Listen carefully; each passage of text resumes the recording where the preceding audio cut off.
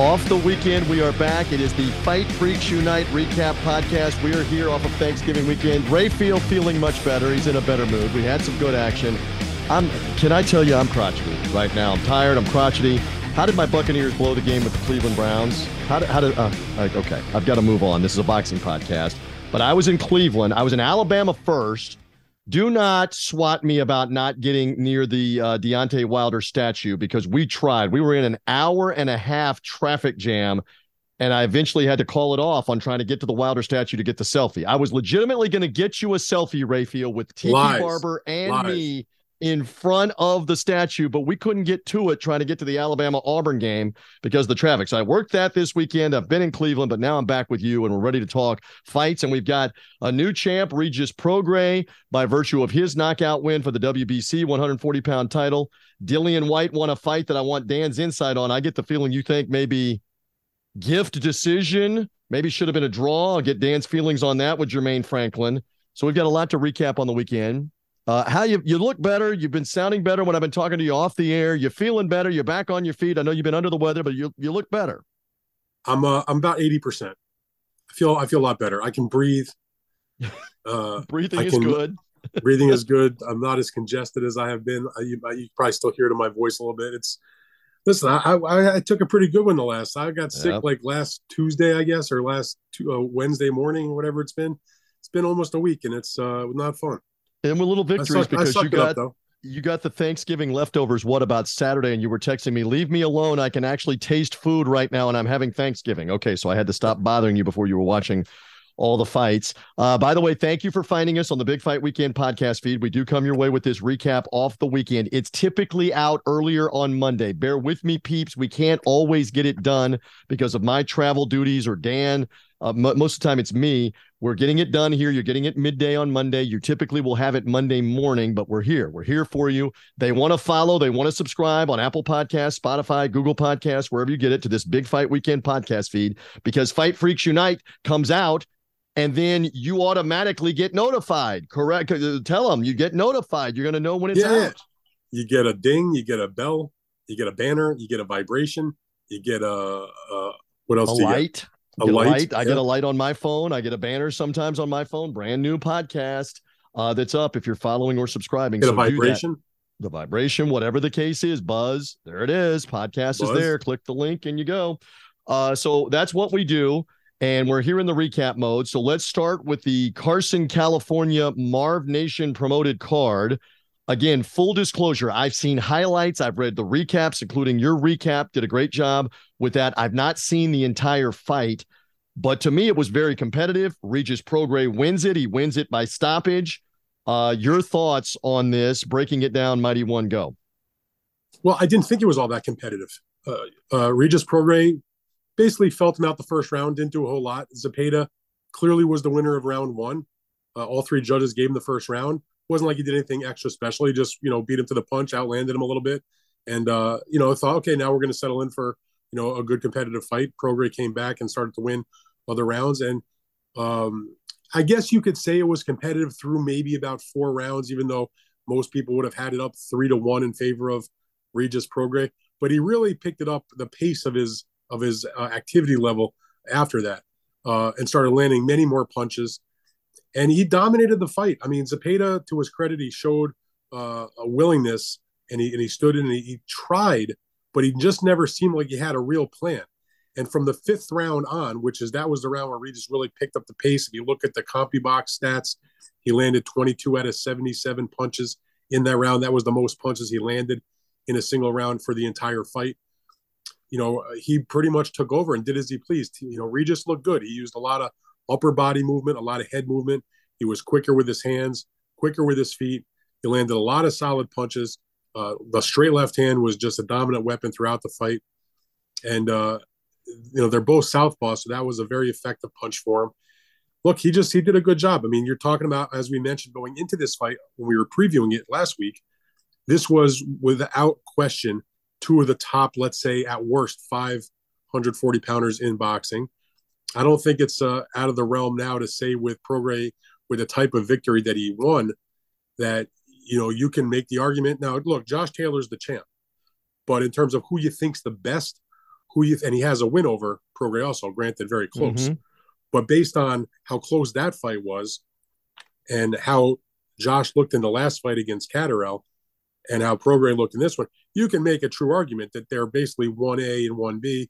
If you want to tell me that you think that Prograis is the better fighter or that he'll win a rematch or however you want to look at it, I can't argue with that. I mean, you can make a real strong argument that Regis Prograis, based on what happened Saturday, should be considered the number one most talented or best, or however you want to phrase it, 140-pounder in boxing. Obviously, there's guys that are going to have quarrels with that. Josh will be one of them. Teofimo Lopez is now new to the weight class. He's going to be coming back for his second fight against Sandor Martin and the guy that upset Mikey Garcia. He has the main event coming up next week. You've got Tank Davis still fighting at 135, but is going to be slightly over the limit when he fights Ryan Garcia later next year. Point is, with Ryan Garcia in the weight class and also Prograis doing what he did, Zepeda still potentially a factor. It's a hot weight class. I didn't mention Gary Antoine Russell and the other guys with the belts, Alberto Pollo and Sabril Matias and Jeremiah Ponce were fighting for a vacant title. My point is, it's a very solid weight class. But right now, Regis looks to be, at worst, number 2, TJ. And it was a great knockout, by the way. He closed the show. He didn't leave it to the judges. He left it to the judges against Josh Taylor. He lost a majority decision. By the way, I forgot to mention Jose Ramirez is still there also. That's who's going to get a crack, at least from a point of view of the WBC, as the mandatory. You're taking my follow-up questions again. Hey, you're taking my follow-up questions. That's okay. But hey, say this about Prograis, because you did the interview. We played it on the podcast. The word I'll use, it's been an odyssey for him to get another title shot of some 3 years. He finally got it. He finally won. We don't root per se. We're interested in covering this. We might have our favorites and like certain fighters, but I was rooting for the story here of him getting another shot and making the most of it, and good for Regis Prograis. I will say that on the Recap podcast. He followed through. He has a world title. Your thought on that real quick? He does, but I mean, I think it would, again, I usually root for a story also, not necessarily for the fighter. But in the case of Prograis versus Zepeda, you don't think you can really go wrong either way, because certainly there's the aspect that you just mentioned in terms of the long wait and the 3 years that it took him to get back to a title fight for Regis. But the same could be said in a similar way for Jose Zepeda, a guy that had other opportunities, who suffered a loss in a lightweight title fight due to injury, not because he got beat. That was back in 2015, I believe, when he fought Terry Flanagan for the WBO lightweight title. He had a majority decision loss against Jose Ramirez for this same WBC title, a fight that a lot of people thought was a fight that could have gone the other way. Certainly, if you thought that Regis Prograis beat Josh Taylor, you could have the same opinion that Jose Zepeda beat Jose Ramirez. And keep in mind, when Regis lost to Taylor, he did it over in the UK on Josh Taylor's turf. And when Zepeda lost to Jose Ramirez, he did it in his hometown. So, they have a lot of similarities. They were both majority decisions. So the point is, the story would have been similar. I'd be happy for both guys. They're both good guys. But Regis showed his class. He's a really good fighter, and he had a good offense performance. And the thing about it was, again, CompuBox, as I've said many times, does not make or break the fight in my mind, but it's hard to ignore when the statistics are so overwhelming in one favor of one favor of one guy or the other. And the activity level that Regis showed was dominating, and it wasn't like it was back end heavy or front end heavy. It was consistent throughout the fight, where he just beat him to the punch and just had a much more volume, much more landed punches than Zepeda. Zepeda just didn't look like he had I wrote he didn't look like he had a plan B. To me, it looked like sometimes he didn't have a plan A. All right, so you've mentioned the name Jose Ramirez a couple of times. He was originally supposed to be in this vacant title fight, rematching Zepeda. He stepped aside on his own and said, hey, I'm getting married. He's marrying his longtime girlfriend, fiance, mother of his children. He said, I need a couple of weeks in and around. I'm not going to be able to train. Okay, so now the WBC wants that to be the next fight. From what you know and what you think, how soon might we see Prograis and Jose Ramirez real quick? I'm not super confident necessarily. I just know that if the WBC follows its rules, they knew that this Zepeda Prograis fight for the vacant title was going to take place. They discussed it at their convention. They made Jose Ramirez the mandatory, which was not unexpected whatsoever because of what you mentioned as far as him delaying his opportunity because of his impending wedding. So now he's the mandatory. And the other important factor in terms of WBC rules is that if you win a vacant title, as Regis Prograis did on Saturday night, that you're supposed to then have back-to-back mandatory defenses. The first mandatory up is Jose Ramirez. So at some point, it's not going to be like tomorrow, but sometime in the near future, the WBC will formally order the size between Regis and Jose to begin negotiations. They'll have a certain time period to do so, and if they don't make a deal, they'll order a purse bid. Based on that, it would seem like that would be the next fight. But this is boxing, man. All kinds of stuff can happen. Always. Certainly Regis Prograis is not going to go give up the title. I mean, Regis Prograis 100% is going to be willing, ready, and able, I believe, to make a mandatory against Jose Ramirez or whoever they order.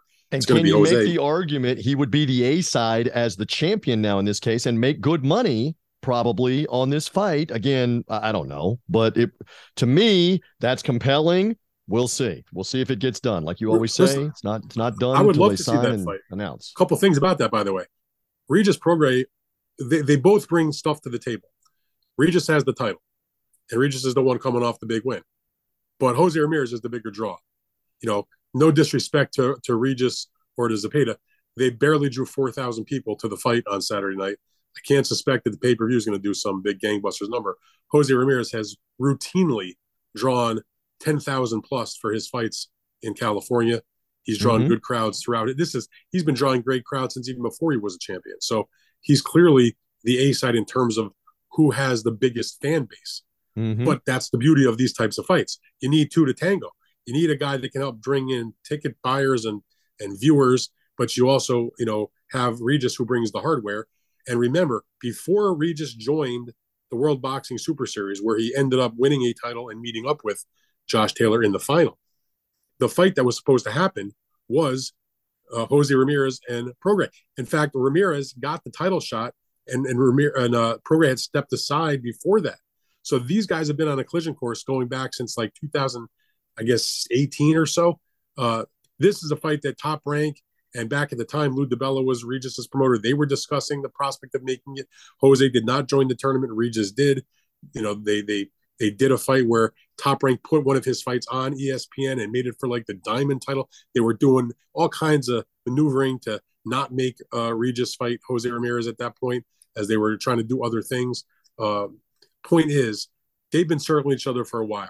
Now the shoe's on the other foot. It's Regis with the title and Ramirez is the mandatory, as opposed to the other way around. It's a fight that should happen. It's a great matchup on paper. They're clearly two of the best, 3-4 guys in the weight class. I've already said to you, I think you can argue that Prograis is number one. But I'm not going to hold my breath for that fight for a variety of reasons. Hopefully it will happen. All right, fair enough. Real quick on the undercard, because I want to get to the fights in Britain in the recap mode. Undercard, what stood out? I know you're a fan of the Uzbek heavyweight, Jalolov. Tell me more about his bout and the rest of the undercard. Go ahead. Well, as I said to you on the preview podcast, the Jalolov fight, I didn't go into this pay-per-view expecting I'm going to see some rousing all-time action heavyweight battle that's going to be competitive. I went in thinking this is going to be a squash match, and I want to see Jalolov, how he looks, and what kind of devastation he can put on against, a competent journeyman, because I think I'm looking at a guy that has a really serious chance to be the next heavyweight champion of the world, coming out of the Olympics with the super heavyweight gold medal. And he did exactly what you expected him to do. He got rid of Curtis Harper in 4 rounds. He did so very in a poised manner, in a controlled manner. When he started landing the straight left hand, he's a southpaw.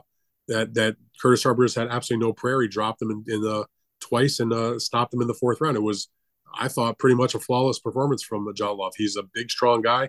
And as I said on Twitter after the knockout, right now, with only 12 professional fights, he's already a problem for a lot of guys in the heavyweight division. Now, I'm not going to sit here and say, put him in with, Tyson Fury tomorrow, or put him in with Alexander Usyk, with one of the champions. But, you can't tell me that he wouldn't have a chance to win against basically anybody in the weight class. I mean, and I'm talking about all the way, Deontay Wilder down. Again, I'm not saying he's going to win those fights necessarily, but anybody that would look at those matchups and say that's a mismatch the other way is insane. He would be very, very well equipped to be in a fight with, pick a guy, Anthony Joshua, Dylan White, Andy Ruiz, go on down the line. So, he needs some more seasoning professionally. We still haven't seen what happens when he gets clipped. That's always the key with heavyweights. The idea is, if you're the manager or the promoter, you hope you never find out. And if you do, you see if he can take the shot. But offensively and technically, he has a lot going for him. Let me tell you something. His straight left hand is as straight as an arrow. You can't really teach that. The straightness of his punches is really something to behold. I mean, I'm not going to sit here and tell you I'm Eddie Futch as a trainer, but I know a straight punch when I see it. But we hear fighters talk about all the time. The most powerful punch is the straight punch, more so than a hook and so that's what you're saying. His left hand is a beautiful thing, and he's got, for a guy that's like 6'7", he's got good footwork, and he seems got good. I was very close to Emmanuel Stewart for a long time before he passed, and when we would talk boxing, X's and O's, and I would he'd be the one doing the talking. I did most of the listening. But the one thing, and Emmanuel preached this when I would talk to him. I heard him say it on HBO broadcast a million times. Footwork is such a big deal, and he would always talk about how good a big guy's feet are. And Jalilov would make Emmanuel Stewart smile with the way his feet are. He's got good feet. I know it sounds weird to say, but that's the base. That's where everything comes from. If your feet are no good and you can't balance and you don't have the ability to move around, you're in trouble. And he can do a lot of things. He's a really, really A-level prospect. You're making a great point. I'll cross over sports because Warren Sapp's in the Pro Football Hall of Fame, and he had fantastic feet, quick, explosive. And he all the time is breaking down game film on social media and going after people saying, watch the feet, watch the leverage. And you're saying the same thing about boxing. Bring it back to why are you a big-time puncher? What kind of leverage, what kind of stance do you have? And we're not crowning Jalilov. You're just saying, look at the makings of somebody that can contend for a world title, and you see good fundamentals. That's what you're talking about. You see good fundamentals. The foundation is there. And you combine that foundation from the great pedigree as an amateur, all the way through the gold medal victory. You can't teach size. You can't teach 6'7", 250 pounds.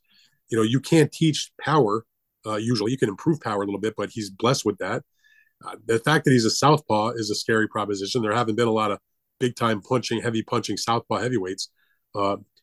Again, to me, the only thing that stands between him and us actually crowning him down the road, can he take the shot? And what's he got inside his heart? That hasn't been tested yet.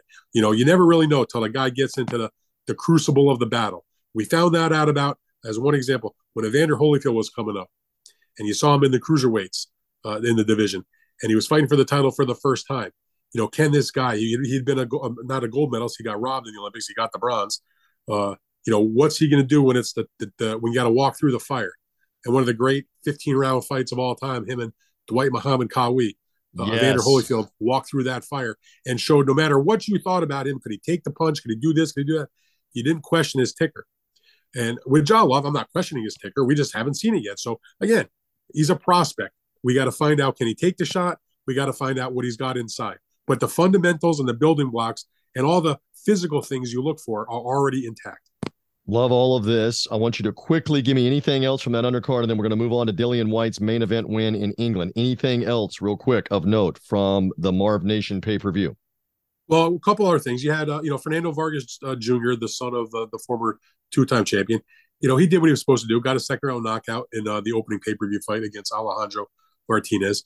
And the other fight, they had the women's title fight, which was a pretty good fight, where Yokasa Valle, she moved up in weight. She won a majority decision against Bermudez in a good fight to win 2 of the belts at light flyweight. But the fight that I was paying close attention to on the undercard besides Jalilov was the 154-pounder, the former United States Olympian, undefeated Charles Conwell, who had a tough fight, man. Juan Carlos Abreu was a journeyman. He's a stepping stone. But you got to test yourself against those guys. He has like 7 losses coming into the fight, I think it was.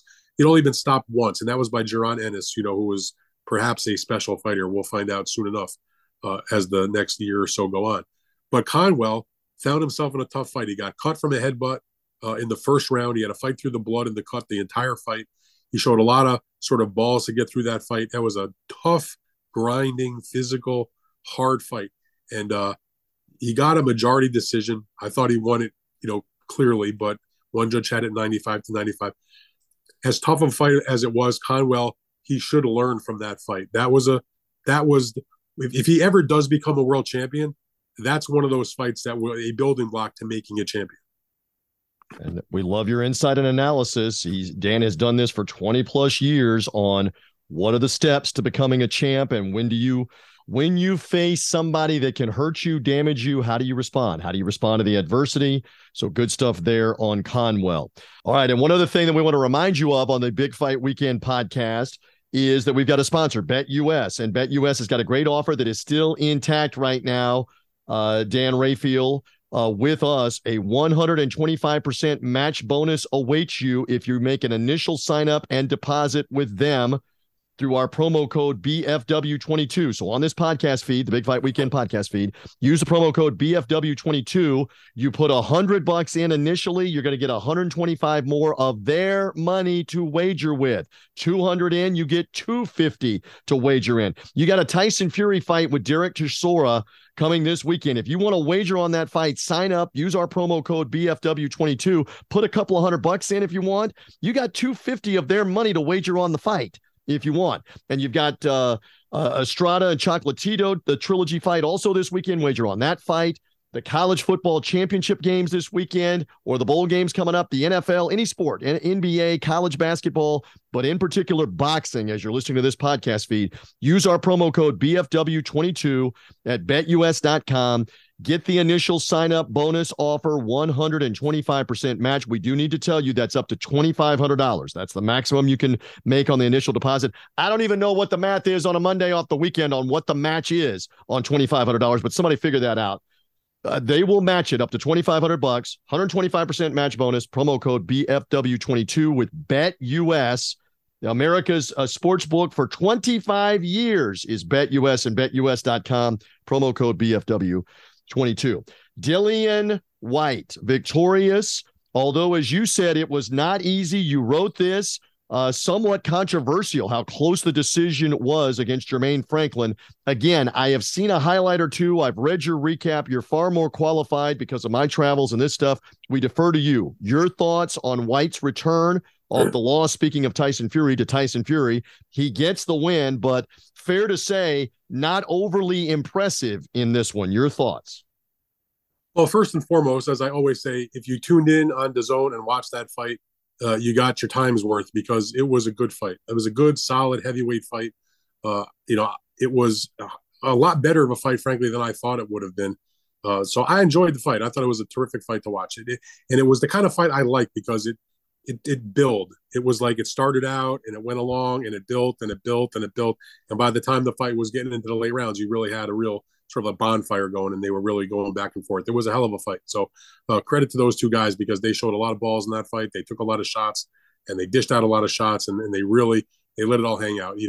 They may not have looked like they were in the greatest of shape going at that fight, which they didn't, but those guys were there to fight, and they did their jobs, and they did not take a backward step. Really, they really came to win, and credit to both guys. Dillian Whyte's always been a warrior. And, we found out a little bit that Jermaine Franklin can be that also, because this was his sort of proving ground. He had been in the pro game for a while, but he never fought anybody in his first 21 fights that even remotely came close to what he fought in his 22nd fight against Dillian Whyte. Now, all that said, look, I thought Jermaine Franklin did a great job in that fight, controlled most of those early rounds. My ultimate scorecard, because Dillian Whyte did come back strong in the last few rounds, almost had a knockdown near the end of the fight. I scored the fight a draw. And in the end, the judges had one judge did have the fight a draw, had it a 115 draw, which I find to be obnoxious, because that means you're giving multiple even rounds, which I find to be deplorable from a professional judge. But that's besides the point. He had the one judge had it 115 to 115. The other two judges had it 116 to 112 in favor of Dillian Whyte, and I got a real problem with that. And so I had it a draw. And so, as I stated on my social media, if you want to tell me that you feel like Dillian Whyte was the winner of that fight, 7-5, I cannot argue strongly against that.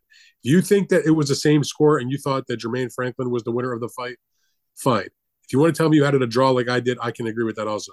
I have a really, really hard time at 8-4, which is 116 to 112 in rounds. And I'd have people say, well, it's only one round different from 7-5. Yeah, it is one round different. And it's not right, because we always use in boxing, what's the acceptable range of a score? Because obviously, it is subjective. Not everybody is going to agree exactly. You're hopeful that they should agree, generally, even if it's not every single round. The general acceptable scores, I felt like, were 7-5 either way or a draw. And if you're going to go 8-4, I'd be more likely to give Jermaine Franklin an 8th round than give an 8th round to Dillian Whyte. So I can't sit here and say I don't think it's a robbery because he won, a majority decision. I just felt like Jermaine Franklin did not get enough credit for the great boxing he did early on, for the body work that he did. They both worked the body very well. Dillian Whyte's nickname is the Body Snatcher. Stole that from Mike McCallum, the great Hall of Famer. But anyway, look, they both did an excellent job.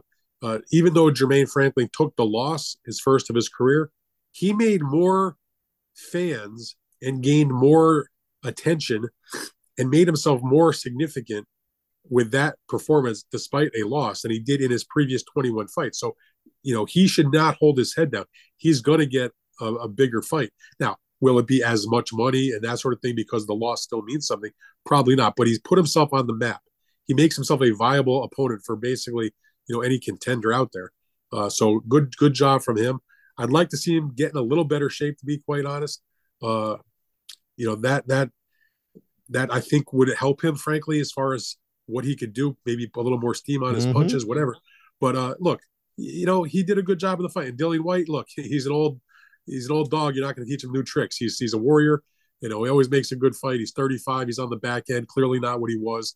He had come off the loss against Fury by knockout, had been knocked out 2 fights earlier by Povetkin with one punch, had avenged the loss to Povetkin, who then retired, who was pretty much past his best as well. And what this did was Anthony Joshua was sitting there ringside. Yep.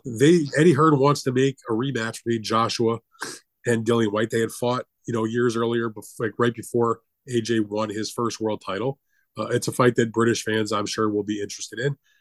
It's a fight that Joshua probably will win. It irritates me that a lot of them on the Matchroom and on the Joshua side keep talking about they want to do a Deontay Wilder fight, which is there if they want to negotiate it, but instead they're going to opt to do, obviously, a much easier fight against Dillian Whyte. That's the way boxing goes.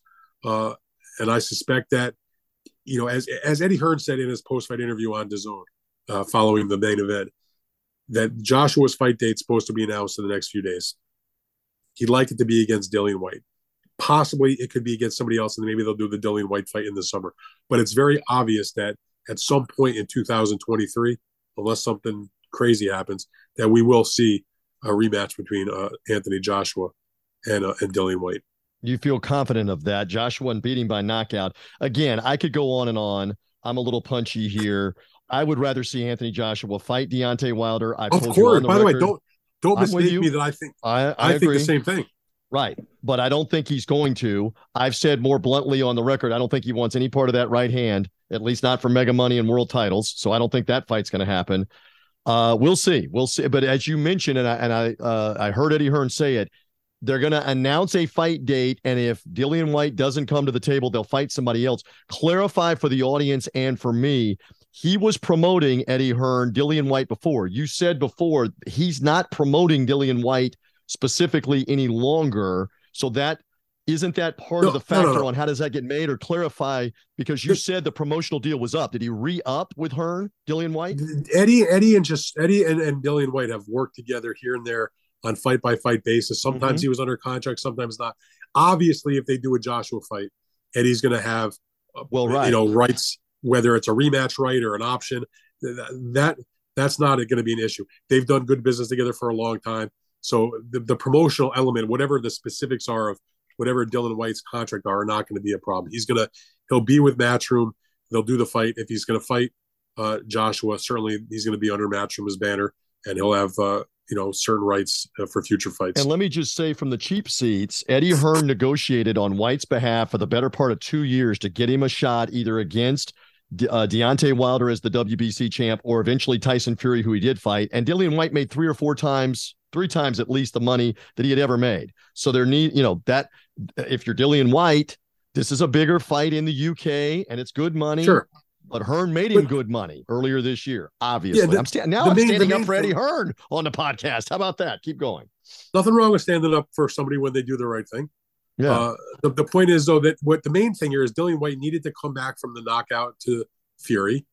He did what he had to do. He took on a credible opponent. They didn't look. You can say whatever you want about Jermaine Franklin before this fight, but nobody said this was a soft touch. I mean, I thought that Dillian would win the fight, but I wasn't the one on our Bet US show picking Dillian by knockout. By the way, right. I figured that Jermaine would be a tough opponent. Not necessarily that he would win, but that I even said I thought that he'd never shown anything to me that said he didn't have the ability to take a pretty good shot. And by the way, he took a lot of good shots, so I feel like he does have a pretty good chin.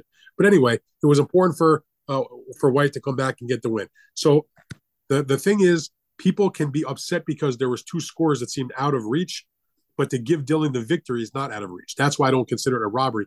Yeah, I had it a draw. Some people had Franklin, but you can certainly argue that especially over the second half of the fight, that Whyte did enough to win at least 7 rounds of the match. Fair enough on that. Anything else on that Matchroom undercard that stood out to you, or you want to move along? I mean, the only thing I guess of note was there was the heavyweight co-feature, Fabio Wardley. He stopped Nathan Gorman in the 3rd round to win the vacant British heavyweight title. Didn't surprise me. I thought Wardley would win that fight. He's very inexperienced. It was a good performance. I thought it'd be a little more competitive, but Gorman just didn't really have much for him and kind of beat him up for the 3 rounds. And they stopped. The corner stopped the fight, and that was that. And for Wardley, a good win for him, but I think he needs a little more seasoning before he's ready for the big boys. So you're saying, without saying it, that's not the likely next fight for Anthony Joshua because Hearn wants him to get. If Wardley might be mentioned, you're saying not seasoned enough to get in with Joshua, even though they have the same promoter. Not going to happen next. Maybe down the road. I've never heard of. Right. I've never heard Fabio Wardley being mentioned. But he had him on the card in a co-feature fight. You're just saying not a 2023 thing. You're not going to see him take a bigger step like that. Fabio Wardley is vastly inexperienced. He's only got 15 professional fights. He just won the British title. He's not going to sacrifice his career against Joshua in the next fight. It wouldn't be considered it's not a to the boxing fans and especially to the British fans. I don't think anybody would consider that a credible fight. Fabio Wardley might have a future. They're not going to blow it to just jump in for a few dollars against Joshua. It's never even been broached by Matchroom, to my knowledge. Understood. There's steps to this, as you always say. There's steps. You bring up some weird shit, TJ. Okay, hold on. Before you swat me, was he or was he not the co-feature fight on Hearn's card? They're grooming him. He's just not ready for Joshua yet. And I even said that when I posed the scenario to you. It's not going to be a 2023 thing for him. Maybe it's Dillian Whyte. We'll find out. Maybe it's somebody else. I don't know. All right. The Zach Parker, John Ryder interim WBO 168-pound title fight did take place. Again, Canelo's got the championship in that division. This was the interim belt, and it ends on an injury. Also on the Frank Warren card here, an injury to the hand of Zach Parker, and he had to retire, basically. TKO. Pick it up from there in the recap mode real quick to wrap it up. Yeah, just a disappointing fight all around. He broke his hand. It was nothing had really happened a whole lot in the fight. It was a fairly even fight. Parker was up by like 1 point, I think, on 2 cards. I think the other card had it a draw after 4 rounds. And he broke the hand and he didn't come out of the corner after the 4th round. So officially it was a TKO at 1 second of the 5th round. But just a disappointing fight all around. Now for John Ryder, obviously, even in his comments, he was disappointed. He's not disappointed to win. He gets a belt. He continues his career. He's going to put himself in position to make bigger money. But even in his own post-fight quotes, he felt like it was sort of like a robbery kind of win for him because, I think, the guys who are the real fighters, yeah, they want to win the fight, but they want to win the fight. They don't want to win like that. I mean, they'll take it, not going to argue with it. The W is a W.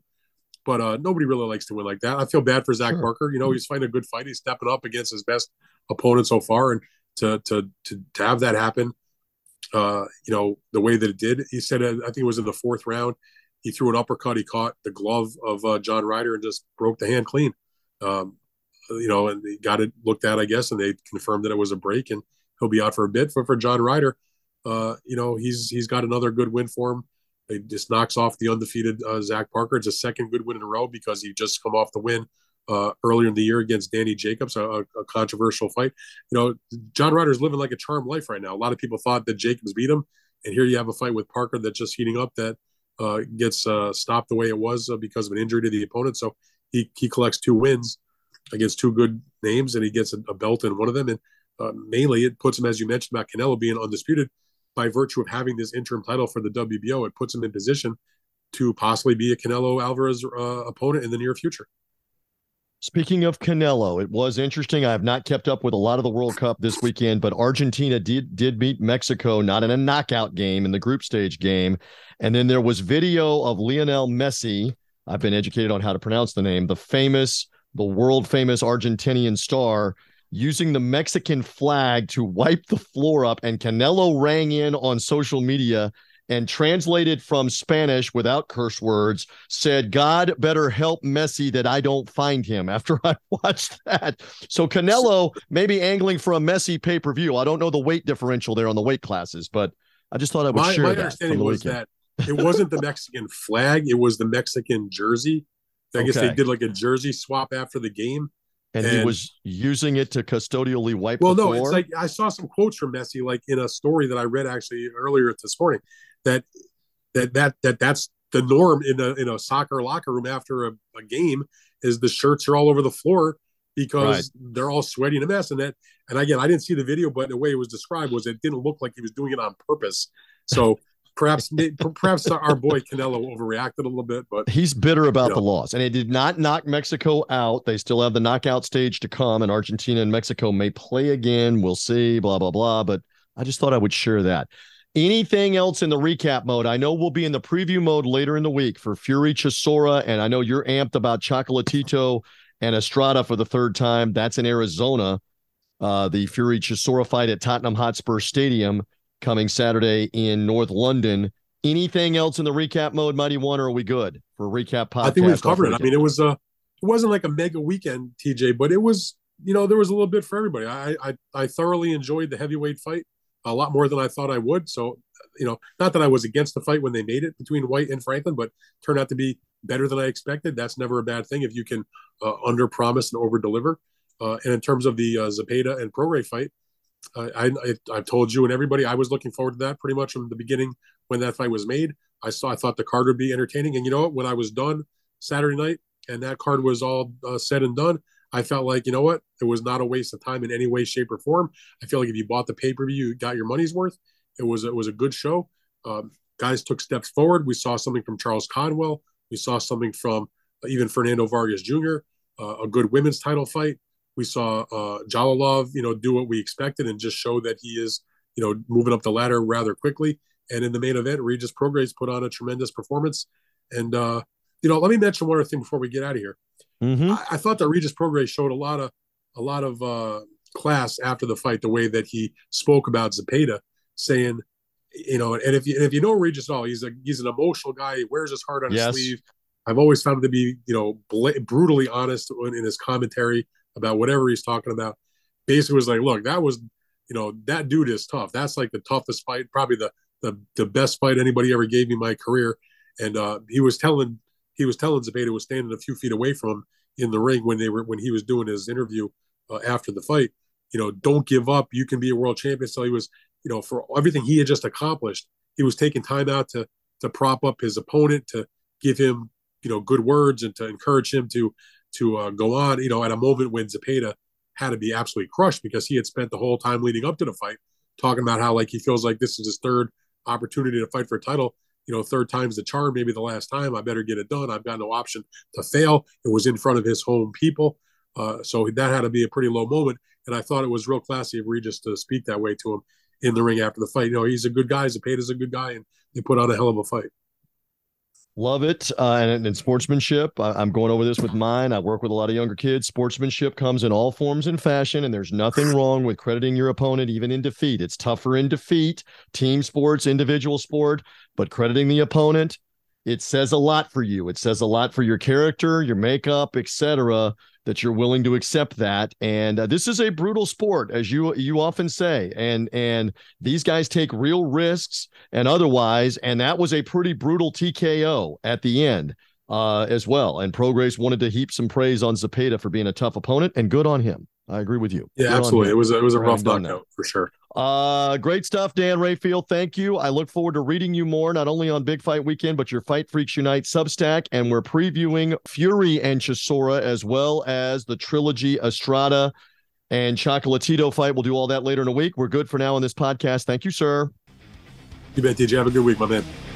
And we thank you for finding us here on the Fight Freaks Unite Recap Podcast, the Big Fight Weekend podcast feed. More great content coming up. By the way, I'll do just a cryptic tease. Could be a good interview coming later on our Big Fight Weekend preview.